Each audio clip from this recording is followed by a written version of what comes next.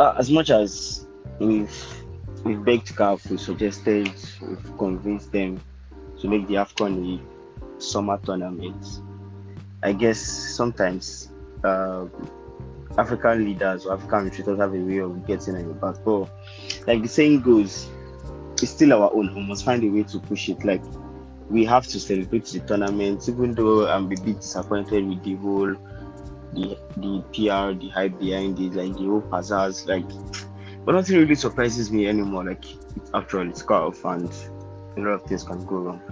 But nonetheless, the AFCON is here. It starts this weekend, and what is the end about nothing podcast without discussing the AFCON? I'm not definitely not flying solo this night. Kule is here, and Kule, I have good news. I heard Super Sports will be showing the AFCON. Um, I don't think for what I heard. I think what I heard was StarTimes was had gotten exclusive rights to it, and I think StarTimes was announced it not so long ago. So if you are reporting that Super Sport has been just it, I feel like we're probably back to that category of we don't know what's happening. But StarTimes are basically announced now. Yes, Showing the AFCON Times yeah. announced it last week after Super Sports announcement. But there was an announcement I think 2 days ago or so by Super Sports that after all is well all is well that ends well. And yeah, like Easter blog will write a caption. Nigerians dance on the streets as NCA also announced they will be showing AFCON. Well, at least as the step forward, like showing AFCON on free to air, I think the downside is that it's NTA. Like, basically, if you can see anything that's happening on screen, good luck. I just want to just show you the way they showed the Nigerian Premier League. That would be absolutely disastrous. But um, I mentioned the AFCON at the beginning. I think it's right that we just dive into it because as much as we're not, how do I put it, we're not overly excited about the fact that it continues to happen in January. It's still our tournament, and we must find a way to celebrate it, focus on it. It still offers some of the best football. Like growing up, I remember having to watch AFCON on free to air Nigerian TV, and a tournament that has lived and lived and lived with us for so long in this continent. So there's nothing we can do about it. And when you look at, it seems like African football has really gone up a notch because when you look at the quality of players that are going to be on show at the tournament, it's hard for you not to get excited. Good. Oh yeah, it definitely has not to get excited. And also, I think another sign of how African football, especially African national football, has come along with the state of the competitiveness of the tournament itself. Because since Egypt in 2008, no host nation has won their, which is Wow. an astonishing fact. Because previously, it was almost like a guarantee that at least a host nation will get to that final. So now it seems like there's a gap bridging between all countries. Like some teams are proper. Like you can say that okay, there's a tactical direction of a lot of things. Now seems like Namibia, Equatorial Guinea, whereby 7 years ago they never played the direction. Now they have proper game plan, which makes the fact that it's not just the big teams that you can facilitate. Only in AFCON, it's never the big teams that you can always smaller side. And now I'm trying to find a facility for proper tactical reasons as well as narrative. So which I find very, very It's not even about like if we look at it, the Egyptians didn't even dominate based on home soil or not. Like for a while, the Egyptians were dominant of the AFCON scene.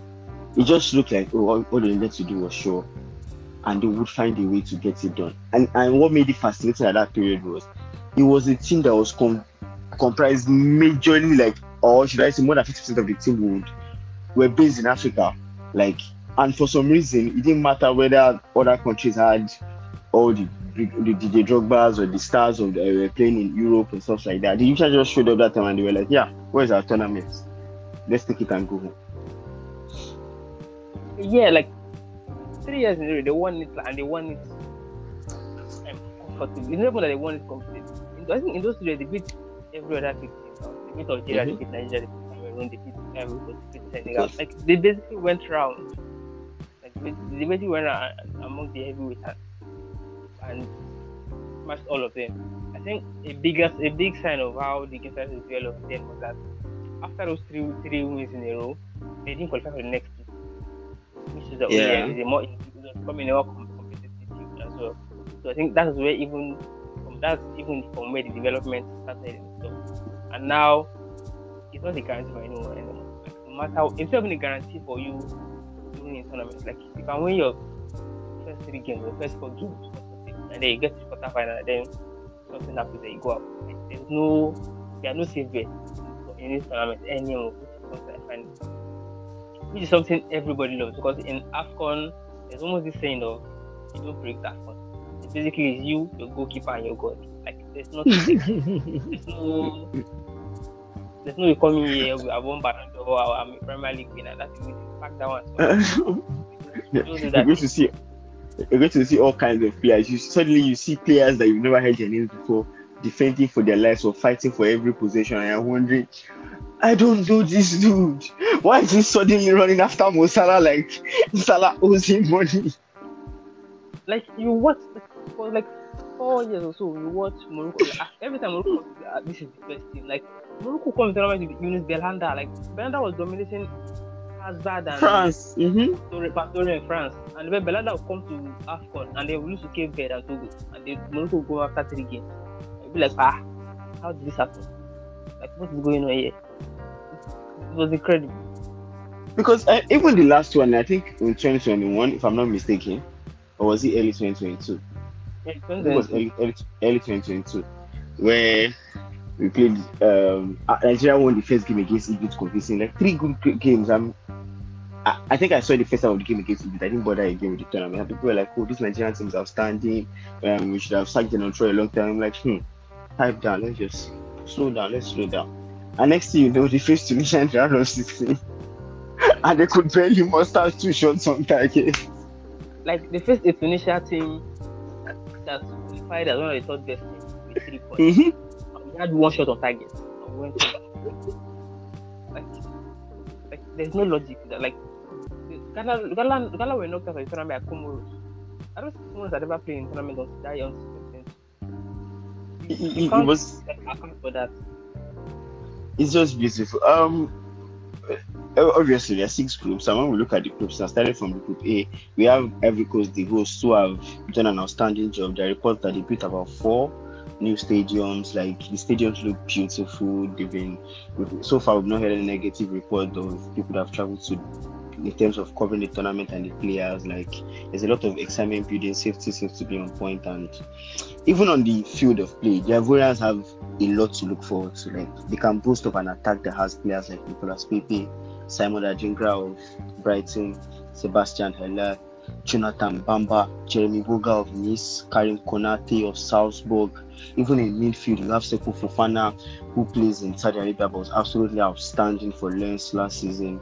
There's John Michael Seri, there's Frank Kessie, there's Ibrahim Sangare of Nottingham Forest, there's Kusuno in their back four, Evan Ndika of Roma, Usman Diomande is absolutely outstanding for Sporting Lisbon. There's Wilfred Sango of AS Monaco. Like the Ivorians are not just some random groups. Like on paper, they look like they have the squad to go as far as it gets. Oh yeah, they definitely look like it, because their squad is so like packed. Like the coach Luis Garcia could afford to not deal with Wilfred Zaha inconsistency. Like he could afford to drop him, just drop him. Like that's how. I think he wanted to be this. Yeah, and I think unlike 2022, Ivory Coast are close, like they are at home. So I think they're familiar to. Hello? Yeah, go on, I'm with you. Okay. They are on familiar turf, because in 2022 as well, they started very well. Like they played of wonderful football, and they smashed Nigeria in the group stage. So they got to round of 6 and they lost the penalty to Egypt. So I feel like to an extent that's like giving like experience boosted, because as talented as this squad is, when they came to that 2022 tournament, they had not really played together. I think now they have a year under the belt, and at least 3 years under their belt now as a team, and their players are very, very flexible. intentionally. Like in defense, Diomande, Kutune, Songo, those players can play full back and centre back. So you can easily switch to a back three or a back four or a back five. It's how flexible that team is. So you have a team that can decide to play on the break or decide to dominate play. I kind of feel like they're probably at least top two favorites for this tournament, and I'll be a bit surprised if they don't get to as far as the semi-final. The Ivorians find themselves in the not so easy group because they're stuck with Nigeria, Equatorial Guinea, and then Guinea-Bissau. And obviously, the Nigerians are no slouches. They're the 2013 champions. Might have an imbalanced team, but they have a lot of firepower to play with. But the sad part for Nigeria now is Victor Boniface is obviously out due to injury. Terry Murphy is no slouch either. He plays for OGC Nice, and he plays really well for Nice. Like, I was surprised he didn't even make the cuts initially because of the kind of firepower we have, and obviously a lot rest on Osimhen. But it just seems like everything, if anything is going to go well for the Nigerians in this tournament, the attack has to be on point every time. We might find results whereby Nigeria is playing 4-3, 5-4, 4-2 and stuff like that if they are going to be successful in this tournament. Yeah, it looks that way, but I'm quite kind of worried for Nigeria in this tournament because you can't 4-3 or 4-2 your way towards a trophy. 7 games in knockout football. They're going to be games where it's going to be tight, and Nigeria's biggest weakness is defense and the goalkeeper.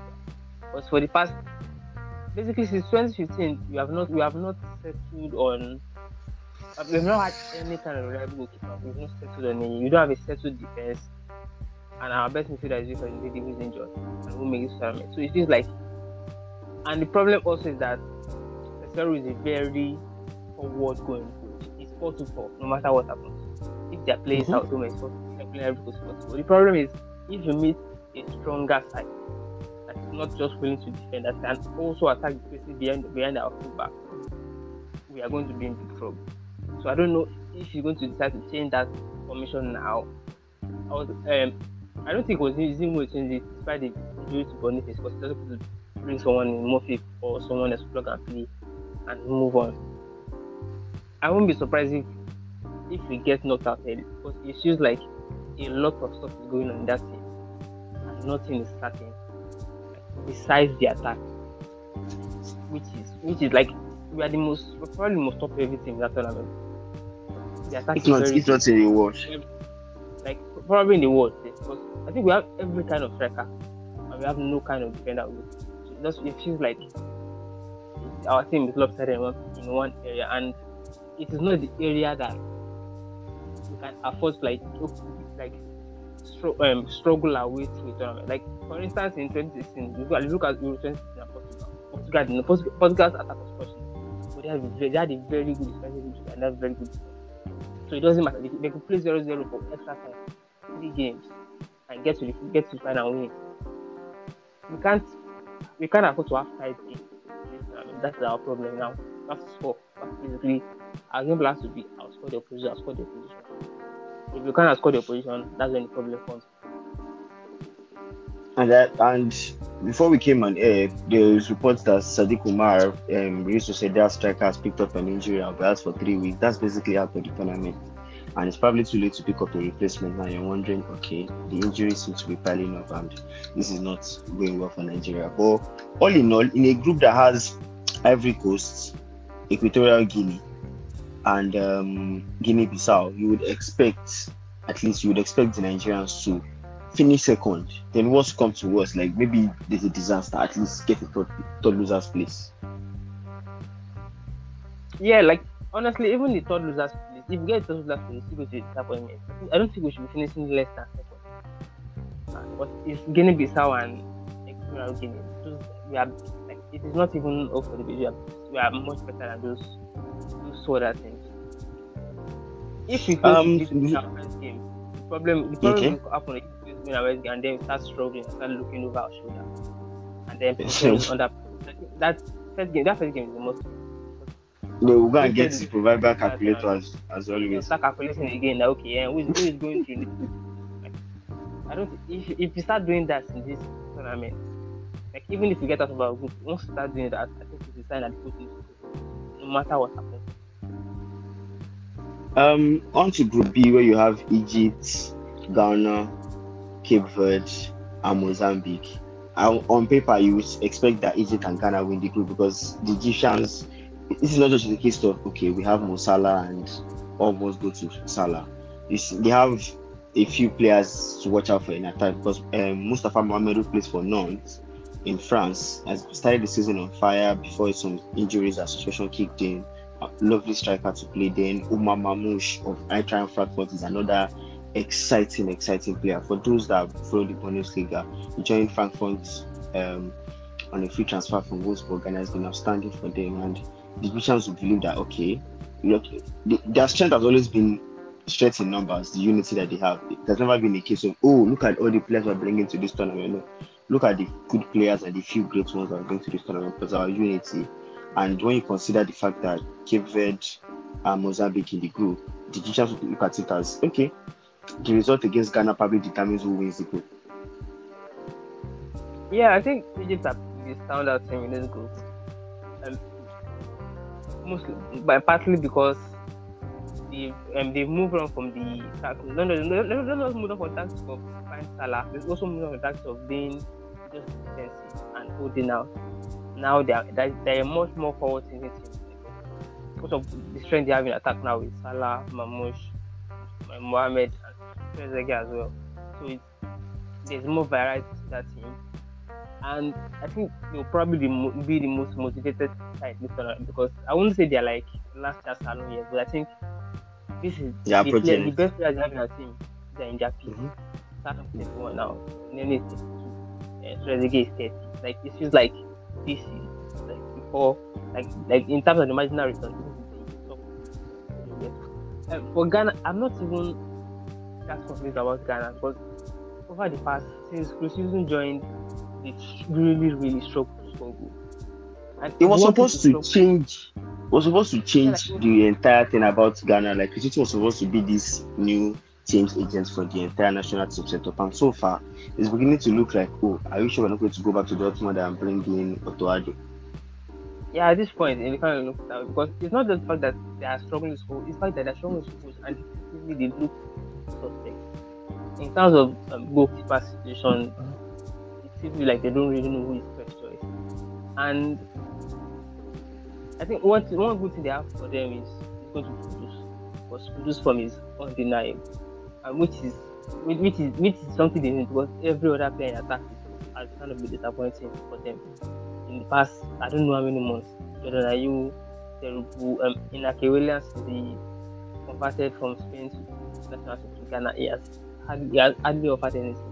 So it seems like a lot relies on Mohamed. I think Ghana should get out of this group. I don't think they are going to repeat 2022 because unless they want like an FA disaster. I don't think they get to they get beyond the quarterfinal. Yes. I think quarterfinal is best for them. So one of the toughest groups in this tournament is Group C because when you have Senegal, Cameroon, Guinea, and Gambia national team in one group, all that spells for is okay. This is going to be exciting because the Senegalese are defending champions, and looking at their roster, you're wondering, oh wow, they actually got better on paper. They still have the same manager, they have the same core. Yes, you can argue that players like Koulibaly are getting older, Mane is getting older, Cheikhou Kouyaté has gotten older. But when you look at players like Boulaye Dia, who has been very, very impressive for Salernitana and almost joined Wolves last summer, Iliman Ndiaye of Marseille has been an excellent signing from Sheffield for Marseille. Ismail Assar, fantastic winger for Marseille as well. Yes, Nicolas Jackson has a way of deceiving Chelsea fans, but every time you watch him play, and before he joined Chelsea, there's a lot of promise there, and he'll be hoping to do well. And in midfield as well, Crepin Diatta, there's the young Pape Matassa of Spurs, there's young Pape Gueye of Marseille. Like, the Senegalese have still, despite the fact that the squad is aging, there's still a blend of young players willing to take over from the aging ones. And it's hard to look beyond, okay, can you really bet against them? Yeah, like that's their best best because it's not the fact that I wouldn't even say like aging party. I was going to say that the squad has a proper mix of experience and youth now. Because, for instance, if you look at the attack, there's Mane, like there was and there's Billy Mane there is coming in. The midfielders, Gay and Kouyaté are experienced. You have younger and youthful players like Matassa, Lamin Camara. And one special thing for Senegal is that they won that tournament in 2020. Like that, there's like that's like a proper load of their back because since they won that tournament, they won basically everything else. They won on the they won football. It feels like the entire nation now has become equipped to win. So it's all things are definitely going to be looking up for them, especially in the fact that a lot of their key players are playing outside media schools in Saudi Arabia. So like there's no spotlight on it 24/7. It feels like it feels like the way it's still forward for them despite some of many other players getting in the wrong side of things. Cameroon is less certain because there have been rumors of discontent around Ngubert Tonga's coach. There have literally been questions about him, especially the fact that it wasn't really one to get to work. Basically, the only thing he did was get them to manage those 2 players game, and they need a way to get it. And it feels like that entire squad kind of questionable because after the World Cup, there was a fallout with Onana when he left, and when he kind of temporarily retired and brought him back. Now he's probably going to be available for the first game anyway. Like I don't understand the idea of because before I know that for a fact that I remember when was it Joe Matip or so. If an African player refuses a call-up for the AFCON, you are not going to play. FIFA is going to ensure that you do not play throughout the AFCON tournament goes on until the end. Because even your club that you're refusing to go for, you will be absent completely. You're just watching on the sidelines. So, but now, Onana can decide and say, oh, no problem, I'll show up after the first game. And I'm wondering, you might as well not go for the tournament. Because it's tournament football. It's not as if we have 38 games and you have missed one. We have 3 group games that were guaranteed. And you decided, oh, the first one is not important because I really want to stay and go for a struggling team.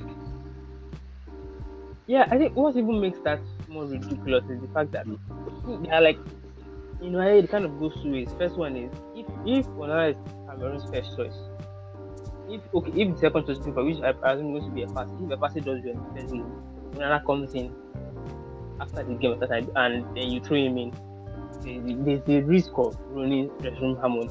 That's one. Second thing is that if Onana is not your first choice goalkeeper and he's doing this Man United want me to stay for one game the day before our tournament starts, and I also want to say, why take him at home? There's no point. Like at this point, just basically dropping. Like put him out of the national frame completely. It feels like it's a very, very confusing situation and a very, very ridiculous one like that. Both on the part of Cameroon, Onana, and Manchester United, it just feels like it doesn't make any sense because it's not like Onana is a really good keeper.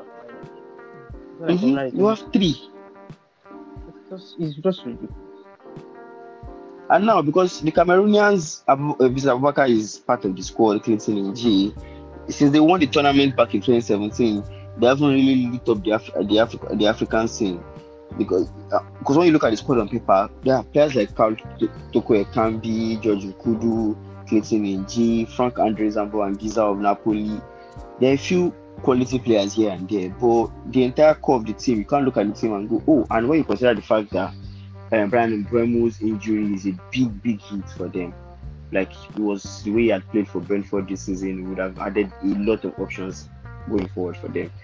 It's hard to see how they would go far, but in a group like this, they'll still fancy their chances. But you're playing against a Guinea side that can boast Mohamed Bayo of Le Havre in France, formerly is on loan from Lille. One of the hottest strikers in Europe, Nseo Girassi, Naby Keita in midfield, Amadou Diawara in midfield, Sidouba Cisse. Like even on paper, even the Guineans look like, okay, we have the quality to compete. Yeah, Guinea definitely does have the quality to compete. with the way their squad is set up. And especially the fact that there's always upheaval with Cameroon national team. Even when they won 2017, people didn't expect them to, because always chaos in the FA. And since then, all the manager they've had has had problems with pay and like problems with basically financial issues in the squad. I think the worry for Guinea now is that Gerasi limped off that friendly game against Nigeria.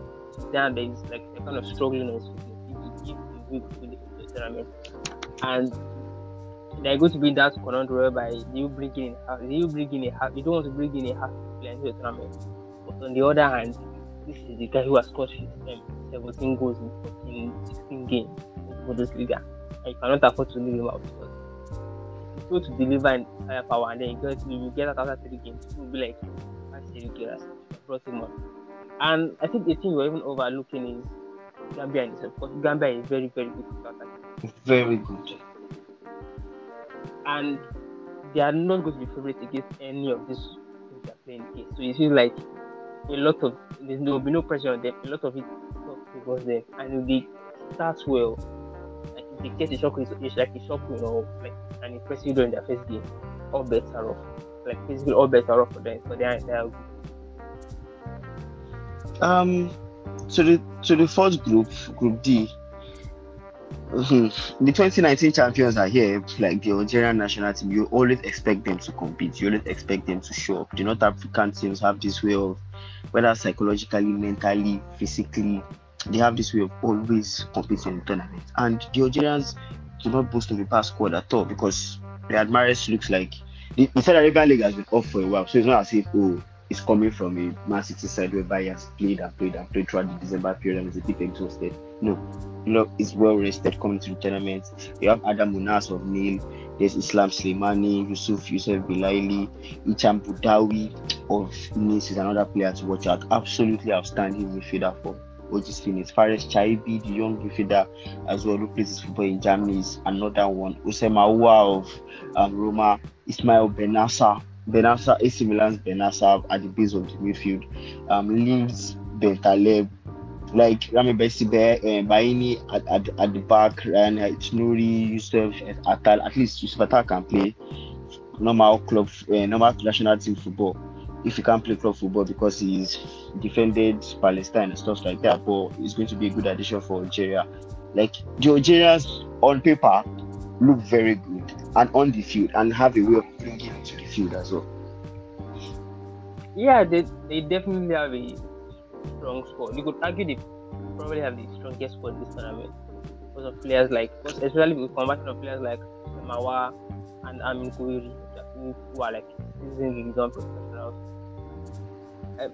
I think a bit like Nigeria, the problem for Algeria is at the back, because like they are like first squad number one, Mboli is not going to be because he's good because of injury, and Algeria like to play Atal and Aït-Nouri as super, and Atal and Aït-Nouri are always bumping forward, which is a problem in its own. And then consider the fact that the people that they use, or the players Algeria use as makeshift center backs are Bensebaini and Mandi, who are very, very slow. So they don't want to get caught on the goal, especially when the tournament gets into the business stage. I think they can probably get away with stuff like this in maybe games against maybe Guinea, or even I said Guinea in Burkina Faso. Against Burkina Faso and the rest. When stuff gets into like quarterfinal stage, whereby they need a tighter base, like a more solid base, that strategy won't work. Maybe then you probably have to start deploying Bensebaini as left back, and maybe have to ditch Aït-Nouri, because the Gongo approach, honestly in AFCON, it has never worked. It will get you blood. Like it seems like Guinea has done it in the past with people like players like Kamara, like we were so excited, we were trashing favorites 3-0. When you get to the business end, you won't get room to bomb forward anymore, because the games will start becoming 1-0, 2-1, that's it. And Algeria still don't look like they can look like a 2-1 game. No, especially not anymore anyway. So I think that's their worry. the good thing they have is that they have players who are like who can change games individually, especially Mares, Awa, who like that is the proper. I think Those Guiri are misses proper. out because checking out their final list now. I know you sweet allegiance to Algeria and has featured for the team, but I can't find him on the final list to the AFCON. Maybe he's probably injured for Rennes. And Wow, because I think he might be injured his as well. name may probably be injured for Rennes because on paper there's a lot of options for the Algerian national team. Same as Morocco, but more Morocco later. But for Burkina Faso in the group, because when you have Algeria, Mauritania, and Angola, this is not the Angola of 2006 that boasted some players that would keep you on the edge of your seats or something. This is probably an Angola side that is just trying to get back to what they used to be. And for Mauritania, no one is expecting them to pull down any trees. But for Burkina Faso, Bertrand Traore, Abubakar Utara, Jibril Utara, Issa Kabori, Edmond Tapsoba of Bayer Leverkusen. Like this is a team that, yes, we know that I think they got to the finals in 2013. I think they got to the finals again, or the semi-finals again in 2017. They have a way of showing up at AFCON and doing well. And when you look at what they have, at least you'd expect them to at least make it out of this group. Oh, they should get out of the group. But it's not just the fact that they have pedigree in AFCON now all of a sudden. But in 2013, 4 of the last 5 tournaments, they've gotten to the semi-final, which is very, very impressive. Considering the fact that this is a continent that has countries like Nigeria, Cameroon, Senegal, Nigeria, Egypt. And yes, they won constant in those latter stages in Burkina Faso.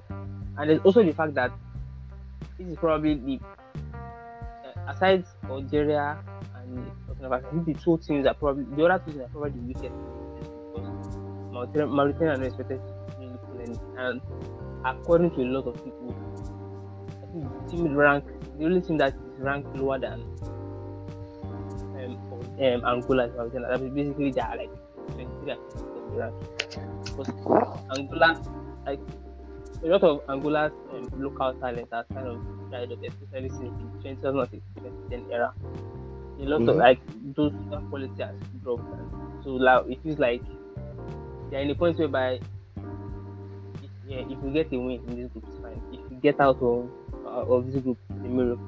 This is probably one where you look at it, and be like, okay, yes, this is a group whereby only two probably will be best of this, unless when Angola and Mauritania play, they go for it and try to rack up goals. A team that always surprises me because when you look at Group E, you have Tunisia, Mali, South Africa, and Namibia. Tunisia, since 2004, there's no Jaziri, there's no Taibi, there's no player that you look at and go, oh my god, they have this guy that would. But the tournament starts, suddenly the Tunisians look like a compact unit. They're playing well for each other. And next thing you know, they're in the quarterfinals, or they're in the penalty shootout to the semi-finals against someone. And you're like, how did they get there? Like, where are the players? Nobody has 6 goals or 5 goals, but they just seem to have this unity. Because I mentioned in 2022, where they eliminated Nigeria in the second round, there was nothing about that team that said, they're going to definitely defeat Nigeria. They barely made it out of the group stages. But they have this knack of, okay, we'll find a way around getting the result. When it comes to qualifying for major tournaments, so like the World Cup and the likes, they always find a way, we'll find a way to get it done too. So for the Tunisians, it's going to be a case of, we don't have the exciting players that we have, but with players like Anis Ben Slimani that play in England for Sheffield United, I beg your pardon, for Sheffield United, and then that's Naim Sliti and Ian Valeri of Southampton. Like, you can pick out 3 names that are in Europe. For the rest of them, you're like, let's see how they fare in this tournament. Yeah, they have this habit of being like very unglamorous in tournaments. I don't think in the past 5 tournaments, I don't think anyone remembers what Tunisia did. And it's probably good that in those tournament they go to a quarterfinal. That is like a habit of them. They are unfancied. Nobody really seems to notice. And they get this. And I kind of want to see how the team will play without Kazri now, because he has been announcing internationally. It's going to be interesting. I think the team to look forward to in this group might be South Africa. Because I know you initially mentioned when Egypt was dominating AFCON, the core of their players when not just even home base, they were like the core of their early team who were winning Champions League. And a lot of like the core of the South African players right now are largely part of the Mamelodi Sundowns team who have very good Roland Buena, and they are kind of dominated. They are not even the kind of they've won the last 8 South African league titles in a row, and they're probably the most like consistent team appearing in the CAF Champions League in the past 5 years. And the way that was improved very good. Because especially when considering the fact that in like the past 3 tournaments, I think South Africa qualified us for this one. So there's a sense that the football itself has improved, and like they are very good. They're a very good infiltration team, which is kind of great for you to see about the South African team. So I think they are one of the things to look out for, and I won't be surprised if they take this style and go forward. I don't think they're quite inexperienced. Maybe when they get to the quarterfinal, if they get like a more straight match side, they get knocked out. Because in tournament football, there's always that team that plays well, but me a more experienced side and just be like, we'll try again next 2 years. It might probably I think their strength is the fact that they're a very compact side. Because when you have a team that boasts 11 defenders going to the tournament, like, okay, we're organized, we will really give the ball away, we won't make mistakes. That's one of the recipe for greatness in a knockout tournament. Just ask the Greeks back in 2004. Like, if your plan is we're organized, we know how to keep the ball, we don't make too many mistakes. We hope that, yes, the absence of Life Foster of Burnley's Life Foster is a big deal, because his killer instinct up front would have been a plus, but you would expect all forms of creativity, especially up front, to come from Pesitao. And that unity of, okay, we all play together, majority of us play together in the local league, is a plus for them. But I think their biggest strength for the South African national team is going to be the fact that, okay, defensively they are very, very organized and very, very solid. Then in the same group here as well, if the Malians can transmit the quality and solidity they have in the middle of the pack, because when you have a midfield that boasts of Adama Traore, not the Adama Traore that used to be of Wolves, no, the other one, Amadou Aidara of Leipzig, Yves Bissouma, Boubacar Traore of Wolves, then there is Samaseku, Lassana Koulibaly and Mohamed Kamara. Like, it seems like for the Malians, the best form of defense is ensuring that nobody breaks down the middle of the pack. And in defenders like Amari Traore, who plays for Real Sociedad in Spain, as well as Mamadou Fofana and Falaye Sako, the Malians have a lot of compactness that they can boast of. It's just a bit disappointing for them that they cannot. A lot of pressure is going to fall on players like Sekou Keita in attack to get the goals, and that might just be their biggest disappointment in this tournament. Yeah, I think for me, maybe for us the biggest sickness is going to be like playmaking in the final third. It feels like they're like, I think they're like the midfield equivalent of what Nigeria have, and that was like too much strikers. It seems like Mali have a lot of Mali have too much.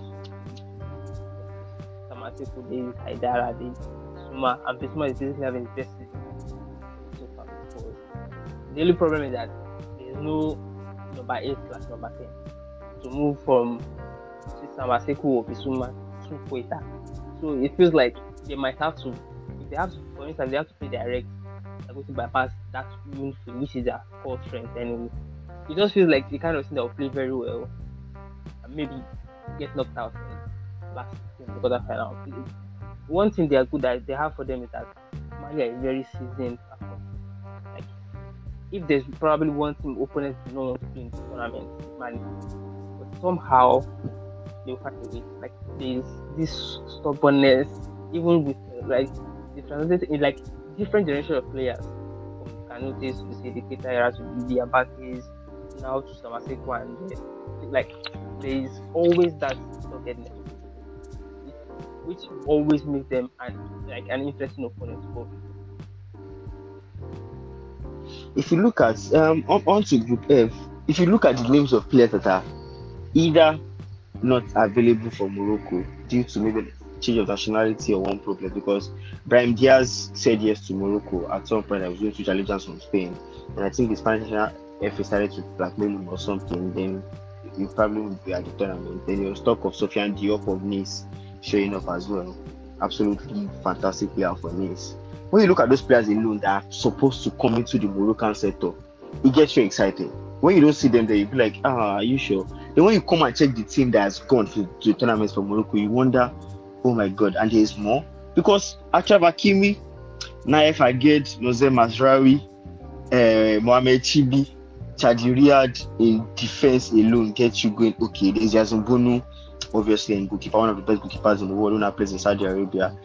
Ezal Zuli, Abdel Samad Ezal Zuli, formerly of Barcelona, now plays for Betis. Amin Harit has been on fire for Marseille. Azedino Naif, absolute player for Marseille. Bilal Kanouche has been on fire in Germany. Hakim Ziyech, yes, struggling to find his feet in Galatasaray, but we all know the quality he possesses. Michael Richardson is the biggest surprise for me, because I see him play for Reims, start the Reims every week in French. I had no idea, in the French league, I had no idea it was Moroccan. And when I saw their team sheet, and I went, oh my God, you mean to tell me that Michael Richardson is also Moroccan? There's Sofiane Boufal, there's Man United Sofiane Amrabat as well. In attack, I mean, Adli of Leverkusen, Ayub El Kabi, Youssef Enesiri. Like, we saw them play well last year at the World Cup. I said last year, 2 years ago, in 2022 at the World Cup, and they got to semi-finals, first African team to get to the semi-finals. And all that's just left for them now is just, what you're hoping and praying for Morocco is, if you bring the same energy and commitment that we showed at the World Cup, this, at least getting to the semi-finals should not be that difficult for them. Yeah, that's always the question, like transforming that international form to the continental house. But I think right after the World Cup, the coach Rally Regragui was like, if we don't get to the at least semi-final of this AFCON tournament, I will leave. Then the form after the World Cup, the form got so patchy, and the manager was like, okay, maybe we're not ready to win this tournament. But Morocco have that like lack of consistency. I think the problem for Morocco was in this tournament will be that in the World Cup, Morocco were very organized, disciplined, reactive. They could defend compactly against things like Belgium, Croatia, Portugal, Spain, France. In AFCON, Morocco are going to be the team expected to attack. Because, and it showed even in 2020 and the AFCON of 2020 World Cup, when they were the team expected to attack, they could not, and they got knocked out. I think what will help for them in this tournament is that, unlike the World Cup whereby they relied on breaks and transition and proper hard work, I mean, Aris is back with the proper physical player, and they have Adli as well, like proper physical players in that team. So it's not just going to be hard workers; it's also going to be the palliative. Yes, there's some creativity now in the final third. I still don't see them going, because it feels like a lot is kind of scraping with that team. Like, despite the standing that they had, despite the World Cup that they had 2 years ago, just it's something that just feels unconvinced about the team, both from the coach's perspective and even the players. I will be glad to be surprised, but I feel like they are probably the team likely to be the underperformers or the underachievers in this tournament.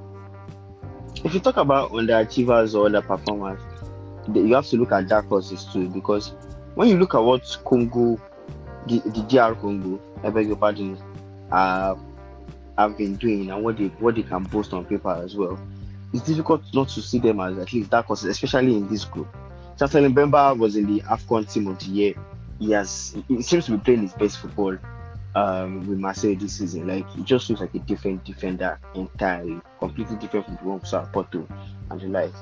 Then you have Fuka Masuaku, there's Grady Diangana, there's Gaio Kaputa in the middle of the park, there's Tiobo Mgunda as well in the middle of the park. Then in attack, if you can boost on players like Yohan Visa of Brentford and Cedric Bakambu, who definitely knows how to find the back of the net, as long as there's Simon Banza as well, the DR Congo national team should look at it and be like, okay, if we take it one step at a time, we do not no hype, no additional focus. If we just take it one step at a time, we should at least make it to the next round, then fancy our chances from there.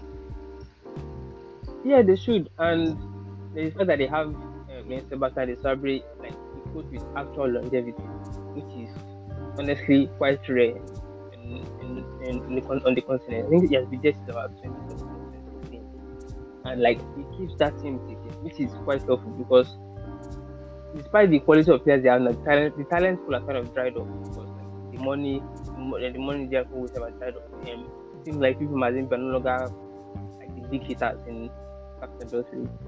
They can't produce those quality players locally to the national team. But I still think, but the core of the squad is still very good, and they have a very good manager, and they are going to be in a group again whereby, like for the other teams, Morocco is the cup final, but Morocco had got shot. Record breakers who got to the first Africans to go to the World Cup semi-final. I think that would take the spotlight off DR Congo for a bit, and I think one thing that will work for them is the fact that if they get out of that group, every game they play to however far they're going to feel like a bonus. It's basically that nobody's going to do that. Oh yes, they have to be the one to get to, which is especially in tournaments football, it's always a plus. Like, you don't have to be this, you don't have to overhit everything. Basically, it's a free hit, and DR Congo are actually good with free hit. I think for the Zambia to find themselves in a group with DR Congo and Morocco, a lot of pressure falls on the at the feet of Patson Daka, Leicester's Patson Daka. He has to somehow provide the goals in a team that doesn't have a lot of creativity in the middle of the park. Other than Lamek Banda of Lecce is an exciting winger that you expect from the left wing to provide a lot of crosses for Daka. So for the Zambia national team, it's a case of we might not be able to repeat the trick of 2012. We don't have that core, those kind of players anymore. But a few bounces here and there, a few good touches here and there, and who knows, we might just pull up an upset against either Morocco or DR Congo.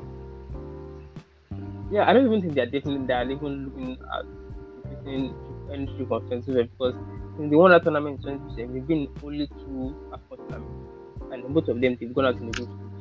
I think the plus for them is that unlike Patson Daka is finally starting to find form at Leicester, and B is in very, very good form. I think he has 5-5 for Zambia coming into this tournament. So the only problem is that that 5-5 is qualifying against lower quality position. What happens when it plays Morocco and DR Congo, and he actually needs supply? I think where the problem is, I don't think getting out of this group will be too much of an ask to Zambia, especially the fact that teams can't go through. And you have Namibia you have the Tanzania national team to deal with. So yeah, like I think getting out of the group will be an achievement. I don't think they will go any further. At best, they'll play 4 games. It now begs the question of 6 group, 24 teams, second round, quarterfinals, semi-finals. If you're a betting man, what are the 4 teams you would at least believe? This is not even a case of who do you think is going to win it now? What are the 4 teams that you would take on paper and be like, I expect to see this 4 come to semi-finals? I think it's probably like this AFCON. For AFCON, I think this is probably like the hardest. AFCON is probably the tournament where it's hardest to pick. Yes, these are the teams I see that will get maybe to semi-finals or final. But if I have to pick, I would say Ivory Coast, Senegal, Egypt, and South Africa. Because I really, really like the South Africa. Maybe I think those 4. Maybe you can have a question for South Africa and then maybe bring in Cameroon because Cameroon still have heritage this tournament. And they are very capable of being absolutely terrible in the dressing room and yet still find their way to the final. And I'll say those 4. I just feel like Morocco has to do something different. Like, you really have to, they have to do something different this year. This is a chance to show that, whatever it is that happened at the World Cup at the end of 2022 was no fluke. Like, on paper, the players are there. It seems like you finally found the right manager after years of trying, whether it was foreign managers or managers that have had experience in countries in the continent of Africa as well. Like it has to be different this year. And another thing, you really can't bet against the Algerians. Like once the AFCON scene comes into play, they just look like a different thing. And it's not to the summer. The weather is not extreme. The weather is going to feel good in Ivory Coast, and like it's really, really hard to bet against the Nigerians. They just have this way of doing it. For Nigeria, it's a case of imbalance, like unawareness over who your first goalkeeper is going to be. For a shaky defense to have an uncertain goalkeeper is just a bad recipe. Like and lack of protection from the midfield due to the absence of Wilfred Ndidi. As much as you can say, okay, Frank Onyeka is more of a ball-winning midfielder, should be able to offer some sort of protection that Ndidi does. He is not Ndidi.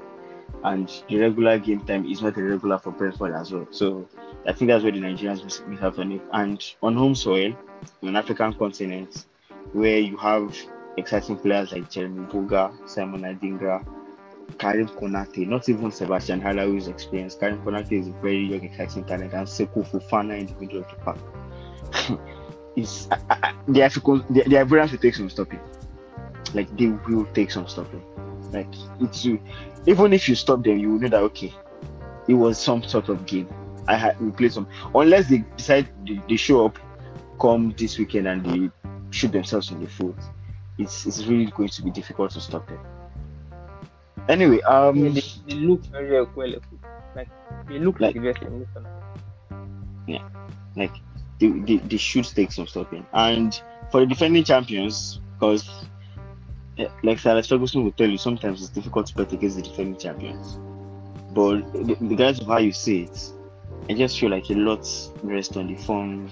Like age catching up with Kalidou Koulibaly in the middle of the park might not really help Senegal this time around. Because yes, for the Balotore left back, Yusuf Sabali right back, unless you just decide that, okay, you know what, thank you Koulibaly, you might just go with Musa Niakate and then Abdou Diallo in the middle of defense, and that is even a stretch for the Senegalese team to do. But their youth should be a plus, especially in the middle of the park. A lot of energy. Even Nampalys Mendy in the middle of the park alongside Gisage. They have the blend that the Malians cannot boast of. They have the players they have the craft and guile to create, as well as midfielders that can protect, defend, win the ball back, and allow their forward players to. Everything boils down to the fact that an exciting tournament is coming. Like it's really, really coming, and I'm excited to see how this pans out. Oh yeah, me too. And I feel like one thing to note that despite all the preview and predictions, the mantra for AFCON is still the same. A lot of it is not logical.